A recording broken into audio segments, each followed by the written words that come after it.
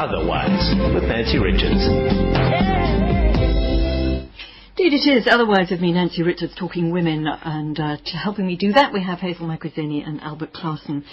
And we have you. And what we're going to start off with today is going to be talking to a multi-talented woman. She's from Limpopo.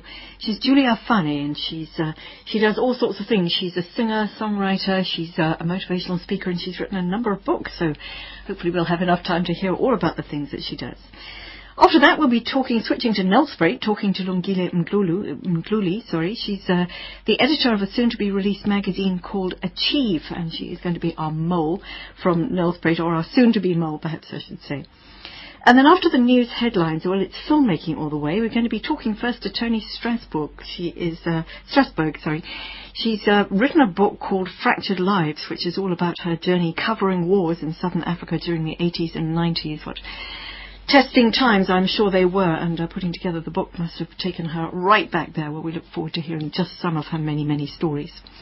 And to close, another filmmaker, she's Danny Flockton, who won the 48-hour film competition. I've been calling it 24, but it is in fact 48 hours. Well, she made a film in just 48 hours, won herself the local wing, as it were, of the competition here in South Africa, got sent out to Hollywood, where she came third amongst goodness knows how many other filmmakers, and guess what, she's going off to Cannes very soon, so looking forward to hearing that story. Well done to her and her team. So that's what we've got lined up. Hope you're going to stay with us. But what's news? Well, what's news is that tomorrow is World Press Freedom Day, and here's something to think about in terms of women in the press. Found this report from the UK on how women are depicted in the newspapers, and it was a study that was surveyed 11 newspapers over a period of 2 weeks, and in their 2,000-page verdict, which means that they did a pretty thorough job, the report says that some papers often fail to show consistent respect for the dignity and equality of women generally. Now, do bear in mind that this is a UK report, and a similar report on portrayal of women in South Africa may be a little bit different, but just to give you an idea, here's a bit of feedback on what the report had to say. In many cases, there's no marked difference between pornography and some of the pictures in the tabloids, they say. It found that excessive objectification of women in some parts of the press, reducing them entirely to sexual commodities in a way that would not be broadcast on television nor allowed in the workplace because of equality legislation. Stories, they say, were used to objectify women. For example, a story in The Sun, scientific proof, they say. Coco's buttocks declared 100% real, with nothing more than an opportunity to print a photograph of a woman in a G-string. It serves no news value and is solely based on objectifying and sexualizing Coco as a body part. However, journalist Edwin Smith says it's a free market, and he has written about the portrayal of women in the media. The papers are obliged by economic forces to show pictures of attractive women. He says, I remember hearing from wizened old hacks that both men and women are more likely to read a story when it's accompanied by a picture of an attractive woman. Or attractive woman. And once upon a time, he says, the debate was dominated by page 3, and you might remember that's from The Sun in the UK, where they had traditionally had sort of girly picture on page 3. But there are different types of objectification today, he says. On the one hand, there are the Kardashian curves and bikini tableau of male online. On the other, there's the more traditional tabloid nudity. The question is, which is more demeaning? The WAG, the wife or girlfriend, popularised during the 2006 World Cup, is a tabloid special, and stories, when they appear, portray women in stereotypes, emphasising the importance of women looking attractive and being a good wife and mother, sometimes backing up support for traditional roles or for promotion of deemed attractiveness with dubious science. Even reports of sporting prowess, they say, which appeared during the Olympics, made frequent reference to a sportswoman's marital status, romantic life and looks, rather than focusing on her sporting victories. You've lot to be learned from this, hey? There's lots and lots of it. Just read you a couple more pieces because it's quite interesting. On mothers, Siobhan Freegard, who's the co-founder of a parenting website, says the press is doing better, though. We've seen a big change in how mums are depicted. It's actually quite cool to be a mum these days, thanks to depictions of Peaches Geldorf or Lily Cooper as mothers before celebrities. In terms of passive roles, campaigners have long complained that there is a pronounced tendency across the whole of the media for women to disproportionately appear in passive roles, perhaps as victims of crime, instead of actually doing something. Edwin Smith once again says it's a symptom of how things have been.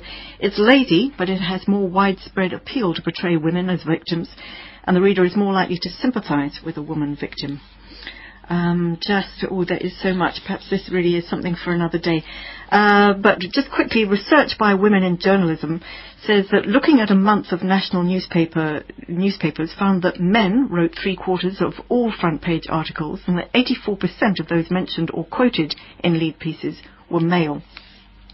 However, there were some examples of successful women who the media jump at featuring. A woman being shown in a good light is Christine Lagarde. She's a superstar who is treated with dignity and respect. So you can't say that the newspapers ignore successful women. That's our Edwin Smith once again. And just while the tabloids seem to show pictures of scantily clad women, the so-called quality newspapers focus mainly on men. Author, broadcaster and feminist Germaine Greer points out that women rarely feature in obituaries and are more likely to appear in advertising than in news. Greer recently did an ad hoc analysis of photographs in the newspaper The Guardian, and there were 5 times more pictures of men than women. The men tended to be named, the women were not named or were representing something generic. And the focus on women's body shapes also has an effect, says Greer, quoting Adele, Keira Knightley and Victoria Beckham, the last two being particularly skinny. She says it matters because women read it, think about it, and are constantly insecure about their appearance. Or what can I say? Wouldn't it be interesting to do a similar study on women in the media here in South Africa? In actual fact, I think it has been done. And if you know more about that, won't you let us know? Pop us an email. We're at otherwise@safm.co.za, or you can find us on Facebook. It's Otherwise on SAFM. Otherwise, with Nancy Richards. Well, otherwise it isn't definitely enough from me for the time being, so let's get started with our very first guest today. She's from Limpopo. She's Julia Afane, and she's a self-taught author. She's a singer, songwriter, who has especially concerned herself with women's issues in the province. But she does so many different things, it's hard for her to concentrate on anyone other than herself and her own 3 children. She is a 46-year-old mother of 3, and I wonder if I were talking about a man, if I would concentrate on his marital status or indeed how many children he has, but there we go. But Julia has written 10 books in Sepedi, and as I say, as well as being a singer-songwriter, she's also a motivational speaker, and we've got on the line. Hi, Julia. Hi, Nancy. How are you? Excellent, thank you. Tell us a little bit about you, because you're 46 years old, you're a mother of 3, you are a very, very self-motivated person yourself, and yet you describe your early years living there in Limpopo as being just like any other girl from a very disadvantaged background. Tell us about your early days. Nancy, allow me first greet almost every listener of SAFM and almost everybody here at Mzansi. It rocks. It's my Mzansi, it rocks. And imagine everything I'm doing, we are doing for it. They are now waving a flag of win for the whole South Africans. And Nancy, allow me to say, I am a woman and a human being with titles influenced by a special S touch. Instead of Mr., there is an added S that makes me be entitled Mrs. Instead of he, that touch again, that S again, make me be entitled she, the added S in front of he. It makes me say, I am a special being with a womb. I am a woman, a womb man, a man with a womb, meaning that I am special. And again, Nancy, I am believing I am God's second creature after corrections. I think so. And that's why I am not an easy neck to crack. That's why I can stand all sorts of emotional pains and even physical pains. To me, what keeps me going, Nancy, is that to be declared special, you have to do something unique. In this world, it's like we have ascended the stage. And the most important part is not ascending the stage alone. What is it that you are doing on the stage? Are you the protagonist or an antagonist? I have told myself, on this precious God stage, I'm going to remain the protagonist. I'm going to make things happen. I'm going to not compromise about whatever activity I'm supposed to be engaged in this wonderful world. The reason why I can do so many things is I have told myself to be declared special. I have to do something unique. I have unfolded the talent of having all those innate abilities to can write songs, in fact, creative writing at all, poetry, novel, drama, all I can mention. Even the strategic documents here at my work is not a problem. Saying to me, Julia, write for us a policy, write for us a strategy, it's as simple as that. What makes me going, Nancy, I have told myself in life, and you all the listeners of SAFM, that as a human being, you have to be yourself. And again, that is the most important thing that you have to guard against, time wasting. A man who does wasting an hour in his life does not value the preciousness of life. That thing by its own keeps me going. It says to me, whatever the moment I get in my life, I have to utilize it preciously meaning effectively and efficiently.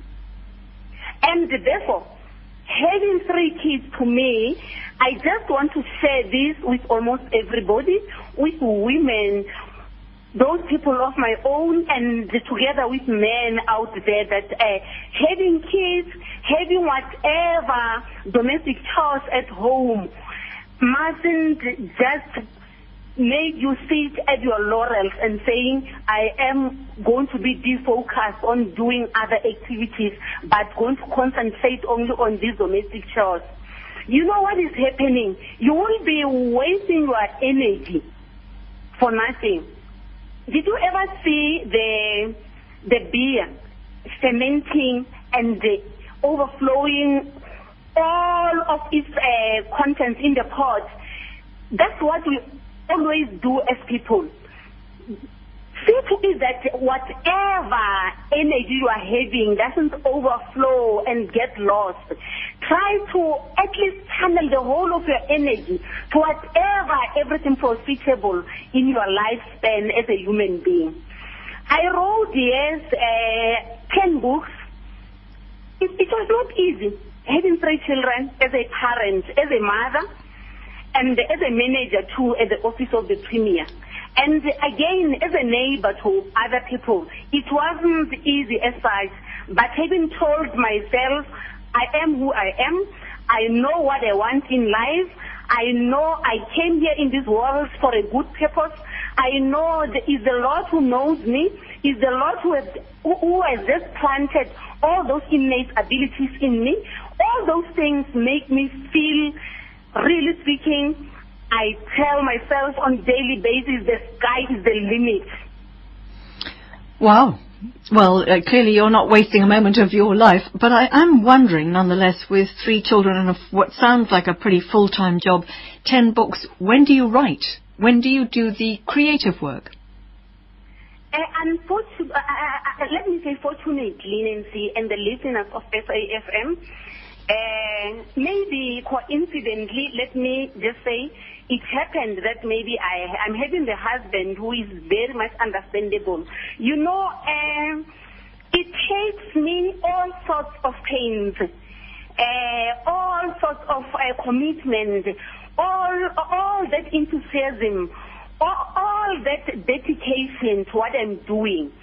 You know, you can't believe it. I have told myself, in some most cases, I sleep only 4 hours. Every day of my sleep is 4 hours. Until otherwise, maybe during the weekend, I just tell myself, okay, I just want to relax. I am an indoor person because I've got a destiny. I don't want to be disturbed. I value time. It is of precious. It is of essence. I don't know how to put it, but what I'm doing is I am always running after time. You know, Julia, to save time. Yeah. Julia? It's God's valuable asset. Yeah. Julia, I can hear that you have got a very strong message for other women. When you talk to women, clearly, you know, as a motivational speaker, you would be. Do you feel that you're getting the message across? Because I think for a lot of women, they feel a little bit exhausted by so many, about how much they have to do. Is that the message that you put to women, that they must just not waste any time and get out there? Do you think that it's being received loud and clear? You know, Nancy, sometimes I used to tell so many women, let me just take you, let me just let you behind doing creation there at the Garden of Eden. You know what happened? The woman was not there. There was God and only Adam. But when the woman came into the picture, she was able to can influence Adam, saying, no, let's eat whatever in this garden. You know, the Lord is so clever. You will be knowing that you're going to be farmers. As women, by these words, I just want to convey the message that women wake up. We are very influential figures. We can turn this so radically. But the question is, we turning this world into a very positive manner, or are we influenced as we are, sitting down, gossiping and full of all those Down syndromes, not encouraging other women to make things happen? Or I mean that one is given. We are very much influential. Yeah. We are very you know what, Julia? We are influential, but we do have a time issue. Julia. Women can be fine. Julia, we're going to have to leave it at that. Yeah. Julia, we're going to have to leave it at that, but thank you. Thank you for your strong, powerful messages. Very best of luck there, and good luck with your children and all your future endeavours. Thank you. Take care. Nancy, yeah. Thank you all and all the listeners of SAFM. I say let's do it from Zanzibar. Cheers. Let's do it indeed. Lovely. Powerful women we are. Women wake up with that. That was Julia's message. And you're listening to Otherwise, so stay with us. Join me, Hilton Tarrant, every weeknight at 6 for the SAFM Market Update with MoneyWeb, with breaking business news, expert analysis, investment insights, and the story behind the story. We're helping you make sense of the markets and your money. That's the Market Update, weeknights right here on SAFM at 6. Well, moving on here from Limpopo, we're moving to Nelspruit next, and we have on the line our mole for today. She's the editor of a magazine called Achieve, and it was launched back in 2011. She's Lungile Mdluli, and we've got her on the line. Hi, Lungile.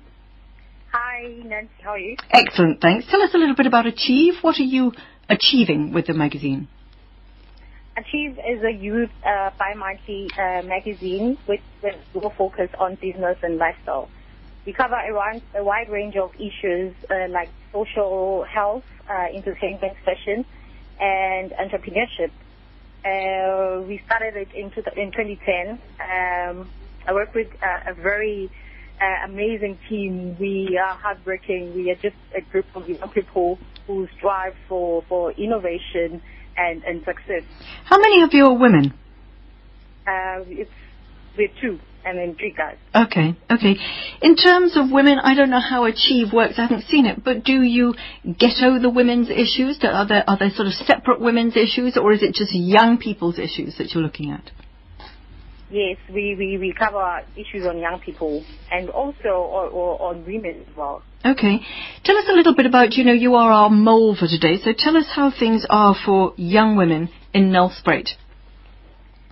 I think that we have young people, young women who are doing a great job and who need support from our local government. We have people who are trying to do. I know someone who is trying to start a TV station. I know people who want to start an art gallery, and we just a lot of young women who are doing a job here.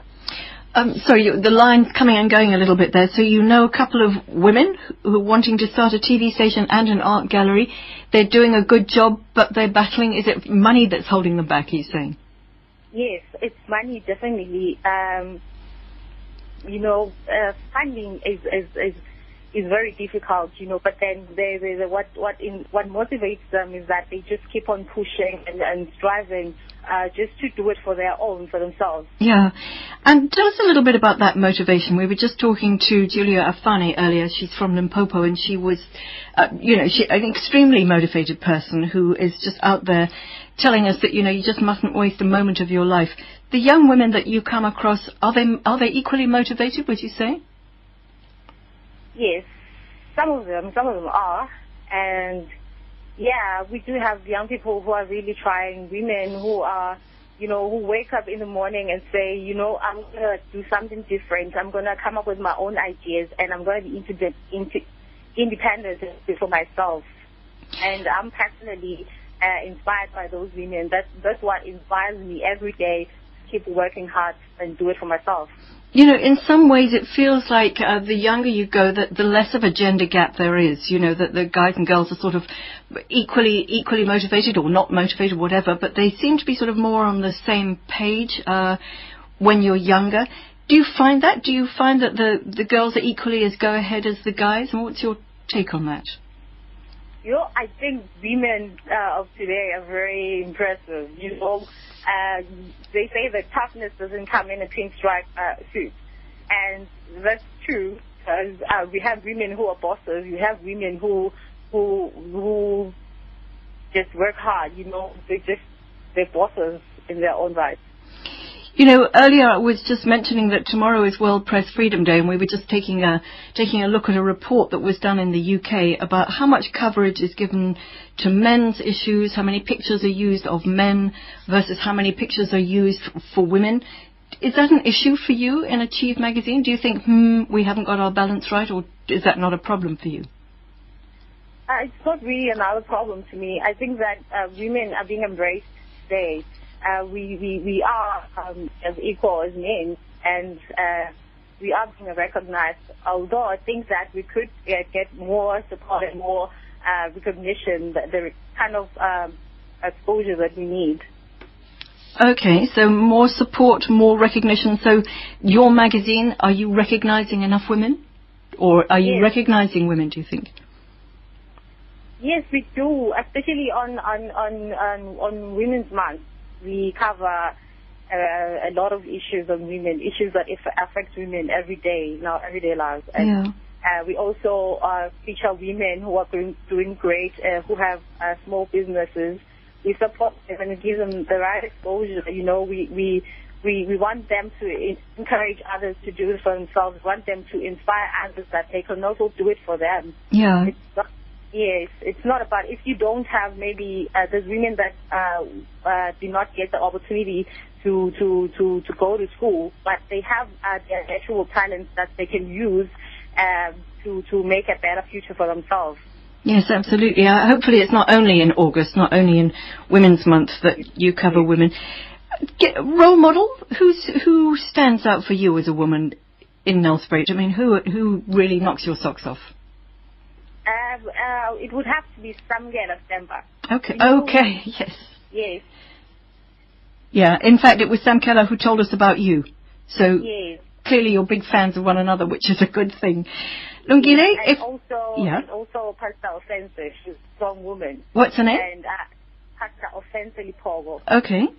She's the kind of woman that when she speaks, you hear her. Everything that she speaks motivates you to keep on doing it.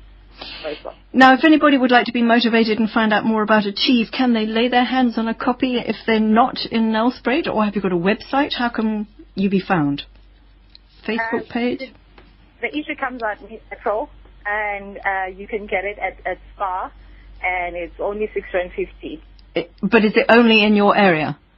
No, it's in Mpumalanga, it's in Middleburg and Witbank. Okay. And around Nelspruit. And have you got a Facebook page or Twitter handle or website? Yes, we do have a Facebook page. It's Achieve Lowfelt Magazine. Achieve Lowfelt Magazine. yes, but we're now not local now. We've gone provincial, so it's around north. It's So, around Mpumalanga. okay, so on Facebook, it's Achieve Lowveld Magazine. Okay. Yes. Well, we'll check it out. Lungile, lovely. Thank you very much. It's been super, and very best of luck with the magazine. Take care. Thank you very much for having me. I Cheers. appreciate it.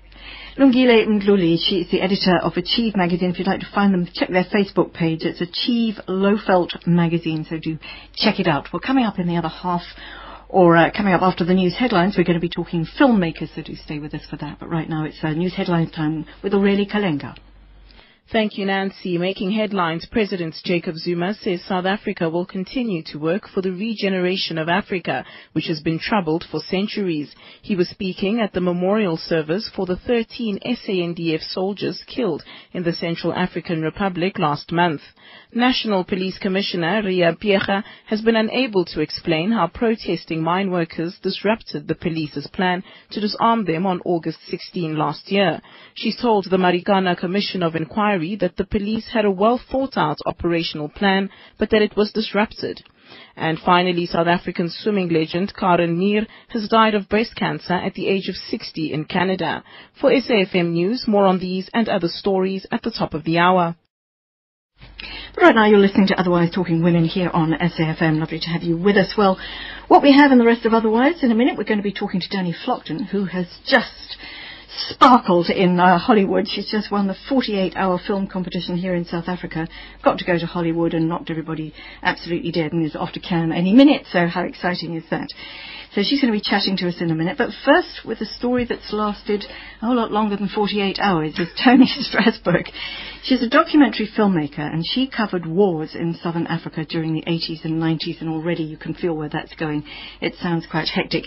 She's written a memoir about her experience. It's called Fractured Lives. It's just been released, and we have her in the studio. Hi, Tony. Hi, Nancy. Well, you're clearly a survivor, that you've covered all these wars between in the 80s and 90s here in southern Africa. It sounds like it was quite hectic as you look back on it. Do you remember them fondly? Do you remember them thinking, sure, I'm so glad I survived? No, I remember them very fondly. I think that this is one of the sort of tricks of war, if you like, that it becomes a very vivid time in your life. And once heard of soldiers from Second World War and so on saying, you know, that was the best time of their lives, even though they had the most... It was the time that they were most alive. I can't say it was the best time of my life, but it was a very vivid time. Yeah, of course, not in all wars is it the time that they are most alive. I mean, you only have to look at the Central African Republic. Well, yes, we won't. But you're talking about wars in the 80s and 90s. Which wars in particular? Well, in particular, what I was covering were South Africa's wars in what was known then as the frontline states. So very much Mozambique and Angola, with Zimbabwe too, because Zimbabwe was affected through economic means as well. So it was about South Africa's incursions in the neighbouring states during that period towards the end of the apartheid era. Who were you writing for? The book. Yeah, sorry, I've got my head into words yes. here. Who were you making the films for? Well, most of my films were made for British and European television, usually a mixture of funding from both Britain, Europe, and to some extent America as well. So you had carte blanche? I mean, were you allowed to shoot what you wanted? I imagine it might have been quite difficult. Let me just say that as far as the broadcasters were concerned, once the subject had been agreed and the proposal had been agreed, obviously I had to just go out there and do it. When it came to the countries, Mozambique was incredibly cooperative. Angola was the most difficult country I have ever worked in, bar none. And for that reason probably remains my favourite. It was so horrible. Okay, well, Mozambique being most cooperative, tell us about Angola. Why was it so difficult? Was it the people there? Well, first of all, in those countries at that time, you had to work through a government agency. So we worked through a press centre, which was attached to a ministry. And it was very, very difficult to get accreditation. No Western journalists of any sort really went into Angola and was just beginning to open up when we came in. They were used to journalists to an extent, but not used to filmmakers. So they arranged a program for us, which would have been great if we'd been print journalists, because we were taken here, there and everywhere, but not given any time to do anything. The other thing was that we had to specify in advance what we wanted to film, and the first time, obviously, having never been there before, I had some ideas of what I wanted to film, but I'd never actually set foot in the country. I couldn't do that kind of research beforehand. And every time I said, but we want to film this, they'd say, but that's not on your program. And an argument would ensue. There weren't security issues as well. Well, there were security issues as well, but that obviously happens in war. And you have to be upfront with your crew before you go. If they're not up for it, then they mustn't come. Equally, you have to be aware of not putting them into unnecessary danger. Sometimes you can't help I'm just thinking about the difference between a print journalist and a film crew. Having seen the movie Argo, you don't move a film crew around so easily. As a print journalist, you've got your tape recorder or your notebook or whatever, and that's easy enough. You can get in and out of places very quickly. What sort of size team? And in the 80s and 90s, I imagine your equipment was fairly cumbersome. Well, we worked before the digital revolution. We worked before cell phones, before the sort of computers we have now. There was no email. There was no fax when we were going out there. We used telex, and I haven't got time to explain what that is, but it's a very primitive way of communicating with the rest of the world. We also, had not large cameras, but we had 16mm cameras. It was before, the video days. And so we had a fair amount of equipment, but I always worked, particularly in this sort of thing, you work with the smallest team you can. So I would take a cameraman and a sound recordist with me. Sometimes I used local people later on, and have a local fixer, sometimes a producer with me as well if I was fortunate to get enough funding, but we kept it small. In terms of challenges, disadvantages, you were also a woman. Did that have an impact at all? Yes, I think it has a huge impact. I think it has an impact in two ways. I think it impacts on how I look at war, because I'm not interested so much in the mechanics of war, the guns and the aeroplanes and the uniforms and the armies and so on. I'm more interested in the effects of war on populations, and in particular women and children, and that's what I concentrated on. But I think that as a woman working, I'm not the only woman who's ever worked in war zones, but I think at that time I was more or less the only woman making this sort of film in Southern Africa. Africa is a very patriarchal place. I was working with all male crews, not necessarily because I wanted to, but that's how it sort of fell out. And I came across a lot of prejudice. I remember being arrested in Zambia and being held in some horrible place, and he kept on saying, how is it possible for one woman to be in charge of 6 men? Actually I had to get the ANC in Lusaka to come and rescue me. But that's another story entirely. Well, I want to ask, and how is it possible for a woman in those days to be in charge of all these men and have ideas like wanting to look at war from a feminine perspective, or from a female perspective, looking at women as victims of war, when maybe your crew had other ideas? They did. Did you fall into conflict? At times, one chooses who one works with to a very large extent, and it's very important when you're going into a difficult place, whether it's a war zone or just difficult for other reasons, where you're going to be a small group of people, perhaps isolated, perhaps don't speak the language. You need to choose people that you can live with in this sort of situation. And obviously they had to be interested in the films. It wasn't just let's get some jobbing crew along. They had to be people who really wanted to do it. But yes, I came across quite a lot of, why aren't we doing this story? Look at that. But it's not what I'm doing. Yeah. So yeah, I cried every night, but that's private. We laugh now, but I'm sure it was not funny at the time. Just lastly, Tony, Fractured Lives, reworking this, going back over it, pulling out all the memories from your notebooks and your, the darkest recesses of your mind. How was that experience? Well, I remember the films and what I filmed very, very well. Probably because... Well, of course, but it's probably because you work with it for such a long period when you're actually making the film, quite apart from the filming, the editing, and so on, that it's sort of seared into.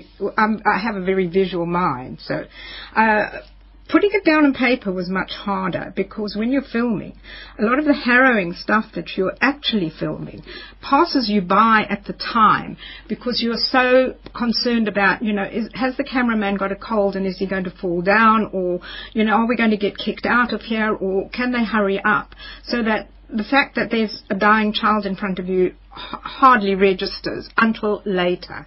Writing about it was much harder. I'm sure it was, and I've feeling that it would be very interesting to talk to you perhaps on our SFM Literature on our book programme, find out a little bit more about the book itself, because it seems like it would give my language one hell of a story. Tony Strasberg, thank you very much. The book is called Fractured Lives, and read it at your peril, and it's published by Majaji. It's funny, the book's funny. It's not just harrowing. You've got it's funny. We had funny times. Can you forgive me if I say it doesn't sound very funny, but I'm glad that there were some up moments. Lovely. Tony Strasberg, thank you very much. Are you up to date with the world of property? For all things property matters. What are your rights as a property owner and or purchaser? Are you a tenant or the landlord and you need advice? What is the value of your investment in commercial property in South Africa? What matters are of importance in discussing land ownership? Trust us to simplify and help you understand the detail in all things property matters.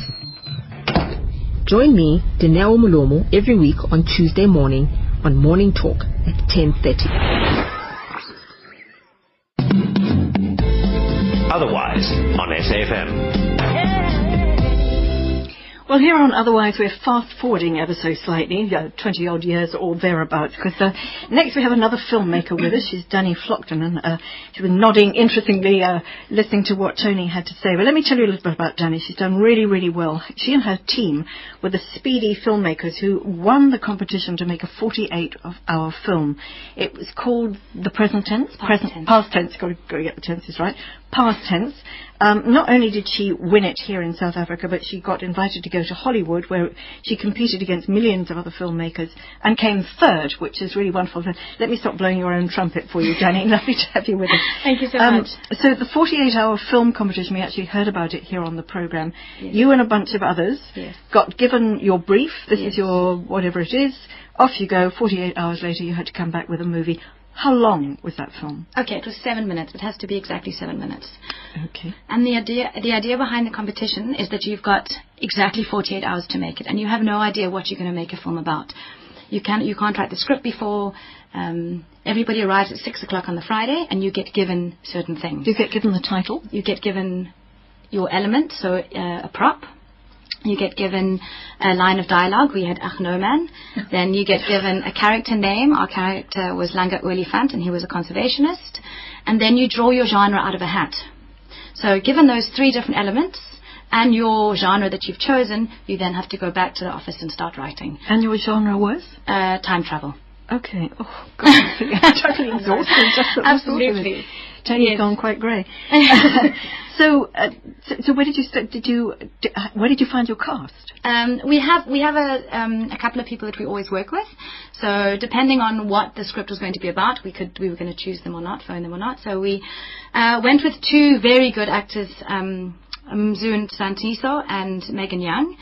We've worked with them many times before, and so they were our two lead cast. And then we wrote the script on Friday night, shot all the way through Friday night until Saturday afternoon, and then had a miniature break of an hour, and then carried on shooting. We edited Saturday night, and then did the sound on Sunday and handed it in on Sunday night. Did it change very much as it went along? I mean, despite the fact that you had written the script, did things sort of move along?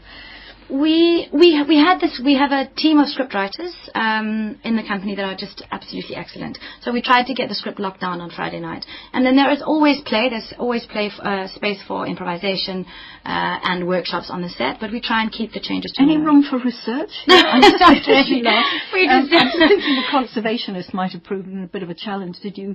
In what way was Langa? What's his name? Langa Olifant. He was the love interest. The story is a relationship story. about a girl and a boy, and so he was the lead character. He was the boy. His name was Langa, and he was a hippie conservationist that meets the young So we didn't girl. go too far into what he did. It was really more about, okay. We just kind of kept it. And Ach No Man, did you manage Ach No Man was a very fun that line in? to fit in. Yeah, it's difficult, very difficult working with these constraints. But you just really have to try and make it work. And fortunately, Mzu is an amazing actor, so he pulled it off brilliantly. What did they make of it in Hollywood? I'm thinking already Ach No Man and Langa Olifant. I mean, what were they? How did it go down? Each city has the same, not the same elements, but each different city has to put in certain things. So each city has to put in a set prop or a character or a line of dialogue. So we were kind of expecting to see things that we really might not have understood. But on a whole, the film was really, really well received. We were up against 22,000 other films. We were up against all the major cities. And Cape Town came second runners-up, which is third. And we were totally blown away. We did not expect that reception at all. I think it was fantastic. 22,000 other... How many minutes did you say? 7 minutes? 7 minutes. We watched lots of films. Did you get to watch them all? We watched all the city winners. Yeah. So we watched each city. And that was a brilliant process. Watching films from Mongolia, watching films from Melbourne. It really taught you how filmmaking is an international language. We speak the same language, and we were all there, even though we're from such vastly different cultures, such vastly different backgrounds, all united for this one reason. It was a very exciting process. What did it teach you about working quickly? Brilliant. My team has made a TV series called Here's to Good Times. So we're very used to that. We're a very close-knit team. We've been working together for years. So we're very used to working just with one weekend. We've got to shoot a whole episode in a weekend. So all that experience taught us how to do this. Had you been given, well, even twice that, had you been given sort of like a week, or, to make a film, would it have been very different? I mean, with the experience of what you've done. Yes. It's a strange... Yeah, I mean, I think... We were very lucky that we had all the right elements. We had a very good cast, very good crew. We wrote a really good script. So we were very lucky. If we'd had longer, maybe we would have changed a little bit of it, but I think we're all, on a whole, happy with what we've got. And excited that such a small short film, has done so well and is taking us. Can we get to see it? You can see the trailer on our website. Which is? It's www.benchfilms.co.za. Bench, BENCH. Okay. That's our company. We can't show to the general public yet because it's going to Cannes. So we have to wait until Cannes before we show everyone. Okay, and then SABC, are you listening? Because hopefully somebody might take it here in South Africa. You're going to do what in Cannes? Is it going to be part of another? It's part of the Cannes Film Festival. Okay. It's going to be screened at the Short Film Corner. So we're going with Bench Films and City Varsity. It's been a huge learning experience. Would you do it again? Definitely. Okay. Definitely. We'd enter a lot of competitions. I think competitions and film festivals are the way for young filmmakers to get their work out there, to meet people, to make great contacts. It's an amazing platform. When we talk about Hollywood, we talk about $1 million budgets, $1 trillion budgets. Right. We talk about months on end. We talk about people taking forever, building whole villages and all sorts of things. You put this together in 2 days. Do you think it's the way forward? I definitely think low-budget filmmaking is the way forward, especially in South Africa. We need to be making films that cost next to nothing, small crews. We should be making 100 films a year, not 5 or 6. And that starts from really small teams getting together, working with people. I mean, for me, our next shoot is hopefully a feature film on a very little budget. And we want to try and make lots of them. And no doubt we will hear right about it here on Otherwise. It's been an absolute pleasure, Danny Flockton. Thank you very much. Well done. Very best of luck in Cannes. Thank you. And next up here, it's time for Sharp Shop, the children's programme.